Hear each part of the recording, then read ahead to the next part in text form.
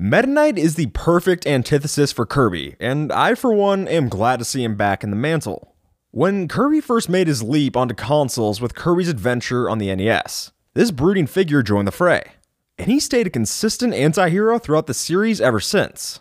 In my mind, his role in the franchise differs greatly from the purpose that King Dedede serves as the main villain.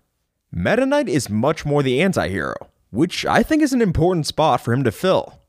In contrast to the cuddly and adorable world of Kirby, he has a dark ambition that spawns some questionable decisions, all while remaining fair and honorable. So when recent games started to stray away from him in that light, I was a little disappointed. Although I enjoyed the fights, it felt like there was some element missing from those installments. And that was until I played the series' 2018 title. Meta Knight's role in Kirby Star Allies is great because it brought him back to his anti-hero roots and kept the best parts of the non-Meta Knight fights.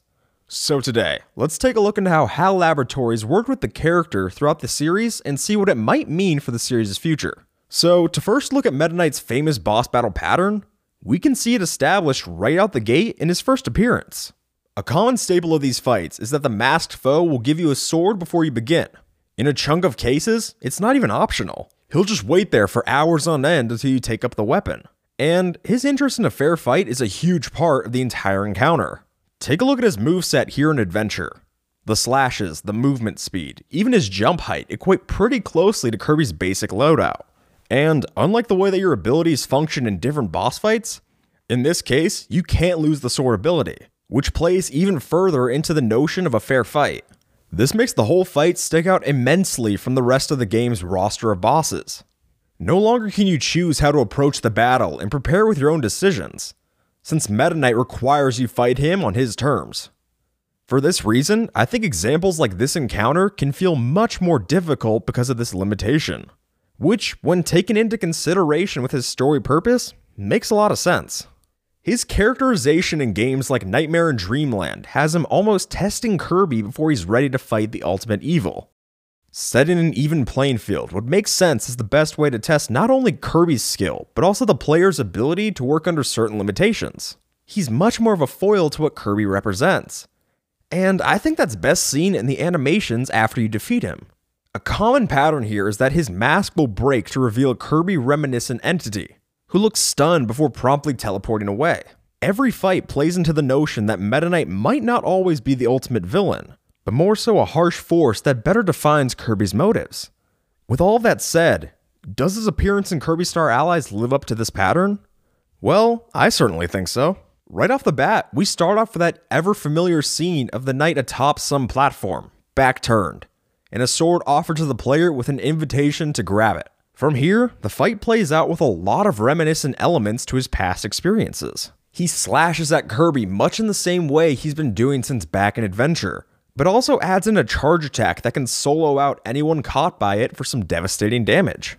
And while it's cool to see this battle play out in such a familiar way, it does admittedly feel too easy since the player is given all the potential to roll in with a full crew and mop the floor with the poor guy. That is to say, until the fight turns on its head completely once the second phase begins. After weakening the foe to half health, his eyes glow an eerie purple as he summons his own set of clones to correlate with your own number of team members. This once again takes the battle back to that central theme with this anti-hero: fairness. His attacks finally become more evenly dispersed from this point to ultimately take out the team on a wider range. And examples such as his Rock Strike beautifully play into this notion. And finally, the clones merge back to one, and he finishes the fight just as it started, to solo out Kirby for victory. From here, you land the final blow and free him from the Jamba Heart. This gives you the opportunity to add him to your roster akin to Return to Dreamland, or simply watch the iconic animation of his mask shattering to reveal his real self before disappearing away. And really, I'm glad to see this fight play out in such a familiar way to how his pattern started in his first appearances. Because, for a while there, it seemed that the Kirby series was drifting away from Meta Knight's role as an anti-hero with honor. For example, look at Kirby in the Amazing Mirror, which features a fight with Meta Knight that misses a lot of the key elements we discussed here. Without offering you a sword, the battle takes on a lot more imbalance than what we'd come to expect, and as such, doesn't really feel like a traditional Meta Knight boss fight. Fittingly, this is because it was, in fact, the Mirror World's dark clone of Meta Knight, creatively titled Dark Meta Knight. Good job there, guys. This dark copy has a moveset comprised of essentially a more powerful version of the same tactics used by Meta Knight in Superstar, which is another game where the character's use is much more villainous and reprehensible, as he tries to take over Dreamland for being too lazy. Defeating this more evil version also yields a different result, as the penultimate boss literally shatters to pieces. And this isn't necessarily an independent event in the Kirby franchise, since circumstances occur likewise in the appearance of the Mecha Knight forms in Kirby Planet Robobot. In this case, the Haltman Works company captures the Knight and transforms into this bizarre cyborg figure. In the game, you fight two versions of this so-called Mecha Knight, and the battles don't hit the same expectations of fairness. He'll be firing off barrages of missiles, shooting lasers out of his mask, and even coating himself in some electricity. I mean, his Mecha Knight Plus form in the rematch features some crazy scorpion tail thing that he uses for all sorts of attacks. It's a fun and compelling fight, don't get me wrong, but place it alongside his original battle structure in Adventure or even the remake in Nightmare in Dreamland, and it feels entirely different. And really, I'd argue that all these encounters don't fire on the same patterns we'd come to expect from a Meta Knight fight. And as such, they don't work as replacements. But in a substantial amount of his appearances, Hal favors using these alternate versions or portrayals of Meta Knight instead of his more familiar characterization. Amazing Mirror and Robobot, despite clear ties to the iconic character, don't feature a fight with him that evokes the same concepts as his roots.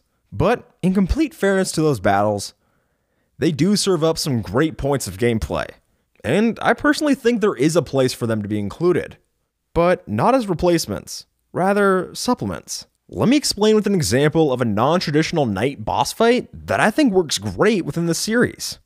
Galactonite. This character serves as an ultimate warrior only summoned for true challengers, with his first appearance occurring when Nova releases him to fight Meta Knight at the end of his own campaign in Superstar Ultra. So, because of that lore, I think it's perfect to have this boss appear in the various additional boss arena modes as an extra challenge. His moves are definitely reminiscent of Meta Knight, with that signature spin attack in his arsenal standing out. But he also will summon enemies and call upon much more elemental attacks. It's clear that the attention to a fair fight isn't applied here as it would be with Meta Knight. But given his story function and more optional placement within how the game is set up, it makes much more sense for deviation here, in my mind. And hey, I think Star Allies handles this great too, using the boss as a final enemy within the guest Star Allies Go mode. Plus, his transformation to Morpho Knight here also gives a fun nod to Meta Knight's beta design, which further solidifies his experience as a supplement to the character, in my opinion. In this example, there's not the same pattern of multiple copies spawning to balance out with your team like in Star Allies Meta Knight fight, but his attacks cover a wide scale that can still have the same effect to spread damage evenly across the team.